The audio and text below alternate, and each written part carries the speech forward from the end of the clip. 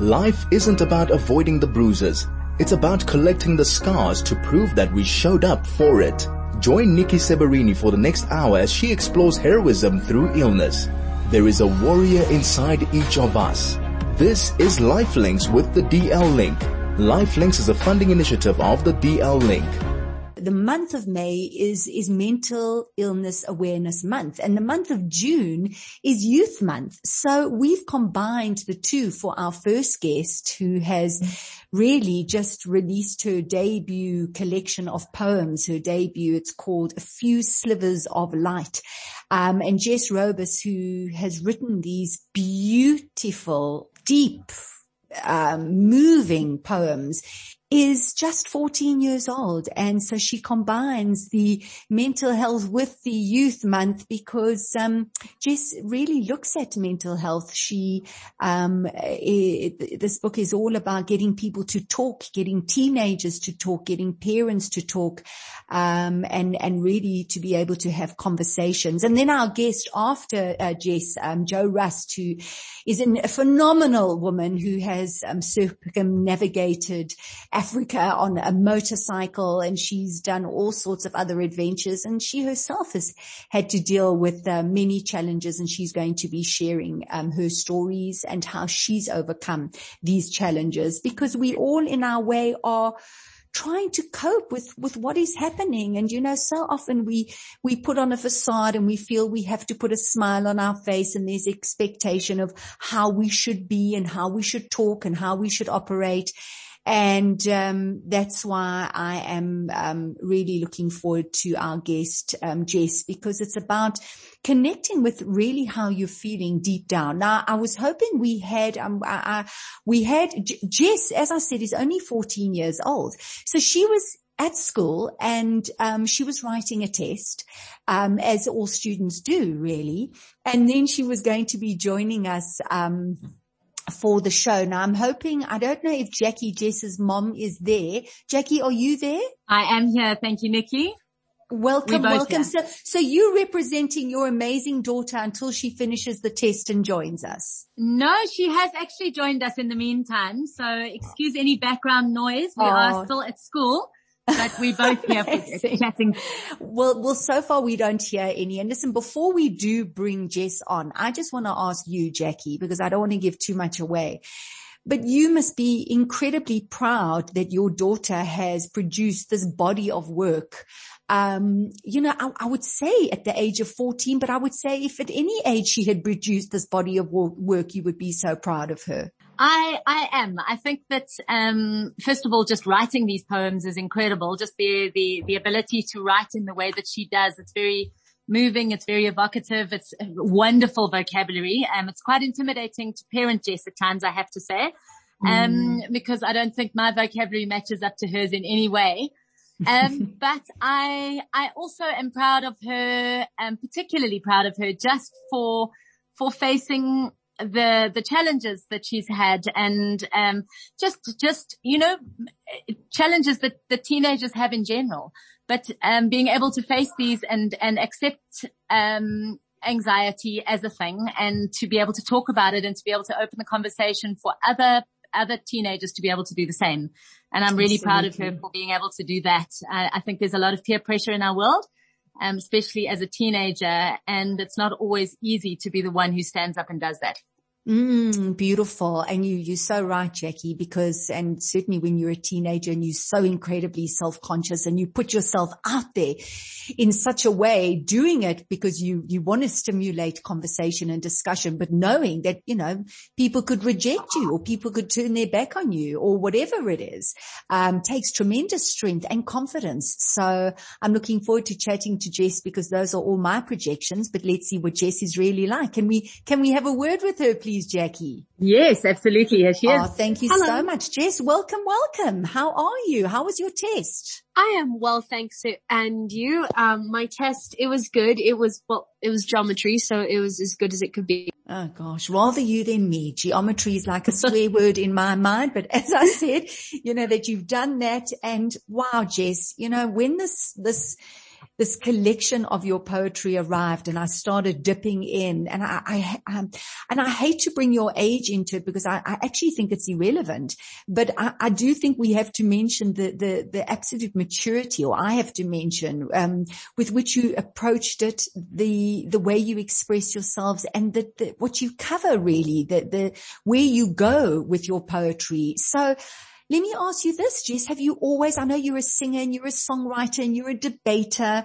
Have you always had this inquiring mind and more than that, very deep thinking? Have you always been this way? I think so. I think when I was younger and I started dipping my toes into the world of writing and reading, I think that thinking, well, this sounds dumb, but thinking was something I really enjoyed. I've always enjoyed imagining myself in other people's shoes in their situations. I've always loved thinking about what life would be like if I was to experience it from a different person's point of view. And so I think that intrinsic exploration and just delving deep into yourself is something that comes quite naturally, especially if, like me, you're somebody who really loves fiction and loves exploring other worlds. I think that it came quite naturally. I can't remember who said this, but something like, the mind can be a dangerous place. Don't go there alone, or be careful how you venture into your mind. And we know, and and this is what we're talking quite a bit about with mental illness, that being in the mind and the ruminating and the what ifs, and it can be such a scary and difficult place to go and to navigate. And yet this is where you access this creativity and this insight, which goes far beyond your years. How have you managed to find the balance, Jess, between going there and accessing the creativity, yet trying to stay clear of the thinking that could spiral you downwards? So I think that my friends, family, and also tips from my psychologist are really, really helpful. I'm forever grateful for the role that my friends and family have played in my life, really just keeping me anchored to reality. And then also things like psychological tips, like, breathing exercises and counting things and really just getting yourself back into your skin. Those can help. And then also I've really found, well, it sounds so cheesy to say, but I found solace in my faith. I was baptized in 2019, and that's really just helped me to be grounded. And it's helped me to feel more like myself again. And it's helped me to just not to experience these emotions in their fullness, but at the same time, not to fall into them. And I'm really grateful for that. Wow. So you're saying your faith has had a big impact. So what has that been besides saying not falling into it? Is it just being connected to something larger than yourself that's brought you, I don't know, what is it? Peace? Is it, what is that? Maybe you can expand on that. I think it's definitely peace. And it's just, I've really felt the hand of God and seen it in my life in stupid things. Like when we were on holiday, we were on a boat and they were playing these old music, and I was having a conversation with my friend, and we were outside and we were going inside into the boat. And as we walked through the door, the song Mrs. Robinson was playing, and it came to the chorus, the first line of which is, Jesus loves you more than you will know. And that was just it can't exactly get any less subtle than that. I see. So it's helped you. It's just all these little messages, are reminders. That's great, Jess. So let's talk about you and the battles that you've had with your anxiety. You've mentioned going to psychologists and friends and family, being able to ground you. But how far back does this go, for you, Jess? So I think I've struggled with anxiety for quite a while. Or lived with it rather. I'm naturally inclined to be an anxious person. I think a lot and feel quite deeply. And I think the first time I went to a psychologist was round about in grade 3, the school psychologist, to talk about some friend troubles. But I think I've always been very aware of my mind. Sort of like if you were to take somebody and make them do a 5K run afterwards, you feel really aware of the fact that you have legs, because you can feel them and you can feel that something isn't quite right. Right. Especially if you're someone like me who doesn't really like sports. But that's how it felt. And that's how it feels sometimes with with my brain. Even on days when things are going really, really well, I'm always just aware of the fact that my brain's moving fast and there are things going on within it. So then you take a pen and paper and you write things down, or maybe you just go onto your computer, and penned all these amazing poems. And as I said, I don't want to bring in your age, but it's amazing that at the age of 14, you have access to the loss that you talk about, the interactions that you've had. Maybe you can just speak to that a little bit, Jess. Are these actual experiences? Are these just parts of your mind working? How do you approach your writing of your poetry? So I think that that's a really interesting question. And I think that, so a lot of my poetry comes from my own feelings and comes from things that I felt. It's my way of processing and exploring these feelings I'm dealing with. But some of them do also come from either things that I've seen my friends and my peers and my loved ones go through. And also just me, like I said before, I love imagining things. And so some of these do come from me imagining what it would be like to be in a certain situation and the types of emotions and the types of thoughts that would arise from being in this situation. So I think it's a mix of everything, really. And I know that, it's quite a passion of yours to talk about the struggles that you've had with mental health, to normalize the discussions, to get teenagers to talk more about it, to their peers, to their parents, for parents to be able to talk about it. So your mom said in the introduction how proud she is of you. She spoke about her vocabulary isn't nearly as good as yours, and that's slightly intimidating. But and you've mentioned that your family have been incredible support. But from your experience with your peers, do you find that it is difficult for teenagers to speak to their parents about their problems, their anxieties, their depressions? I think that generally speaking, a parent always wants their child to be as happy as the child can possibly be. And I think that sometimes the struggle with mental health is a parent can often feel bad, feel like they failed their child, because if you see your kid going through something difficult, your natural inclination is to go, well, what did I do wrong? Why do they have to go through this?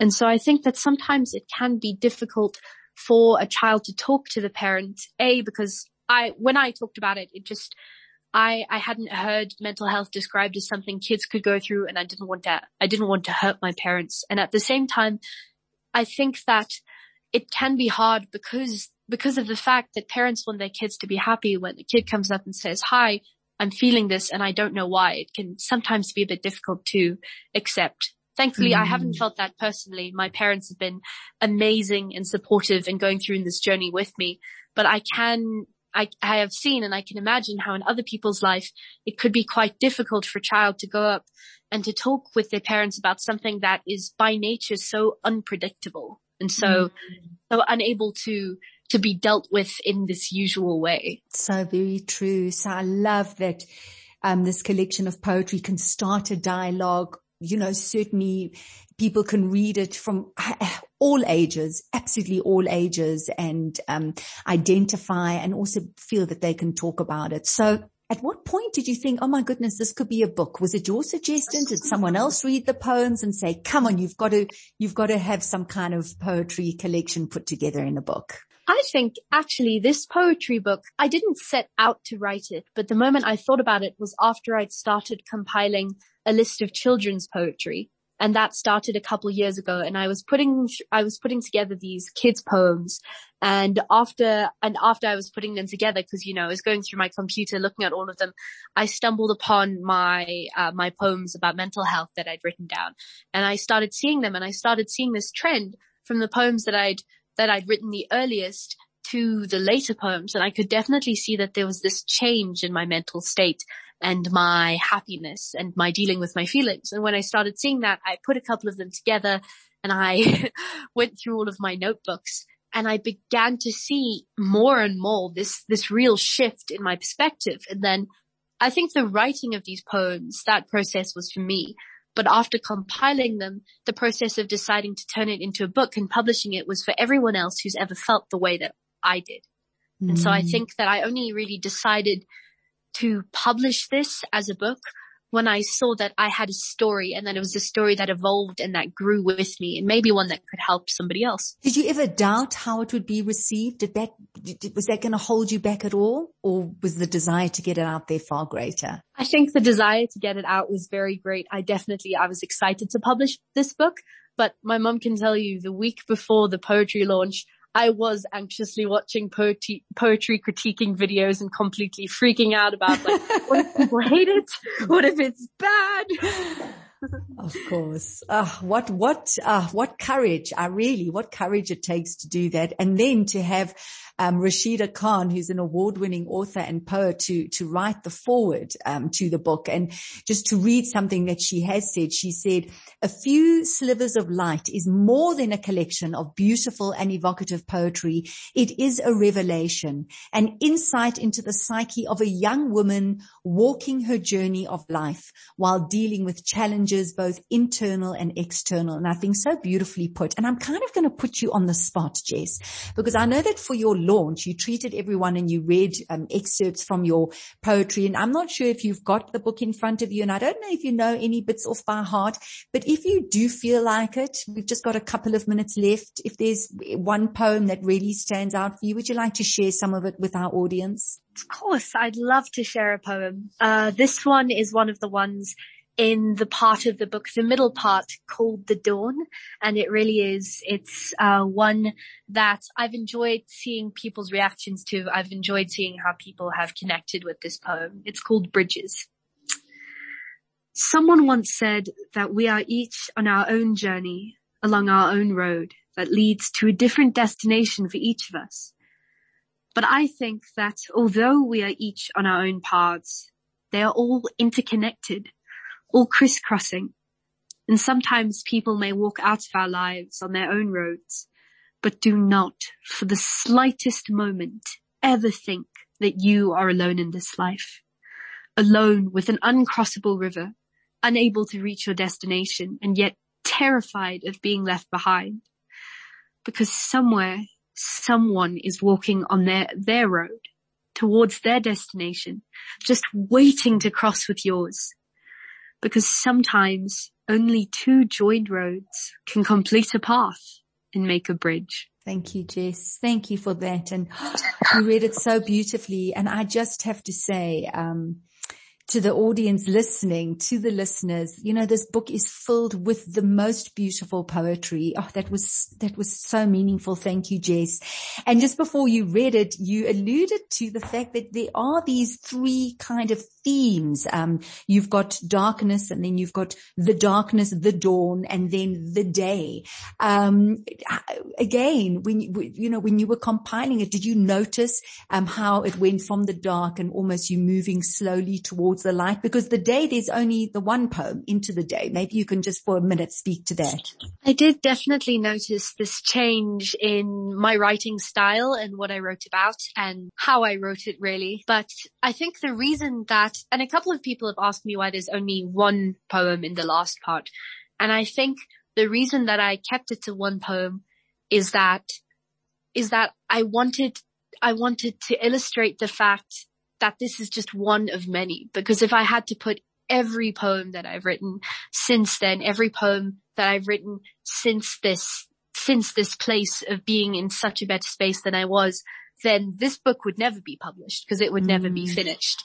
And I think I kept this book in almost to show almost like the light when you open the door. It's one poem. It's the first one you see because there's so much more that I feel, and there's so much more in somebody's mental health journey when you get to a point when there's light and when you can see it again. And I think that I just left it as this singular one poem because if I didn't do that, then there would be hundreds, and I wouldn't have published this book by the time I was 19, leaving those for the next. Yeah, and you know what, Jess, that's so clear. It's like we go through the darkness, we go through the dawn, and yes, with that one poem, I sense in my bones that there will be another book, not too long to wait, and it's going to be filled with the next stage. And I think that is, beautiful. And I know that it gives a lot of people hope, as you say, the light that at the end of that tunnel, and knowing that the darkness is there. It comes and it goes, and we just move through that. And it's just so beautifully expressed in this book. So Jess, before we say goodbye, where can people get their hands on this wonderful collection? I would love people to buy it.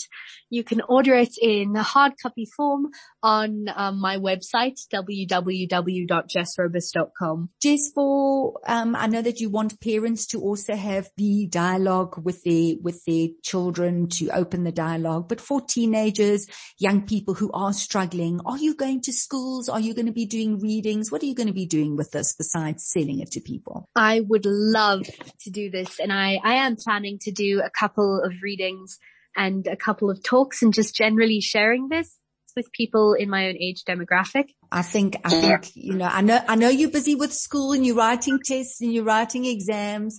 But you've put out such a beautiful body of work, and it really, it's begging for many young people to be listening to that so that you can open the dialogue. And I see that hopefully is what's going to happen. Jess, thank you so much. And Jacqui, thank you so much for quickly rushing off to get Jess out of her test so that, she can talk to us today and just express her beautiful mind to our audience. And we thank you both so much for your time. Thank you, Nikki. Thanks so much for having us. It's a real honor for us to be on your show.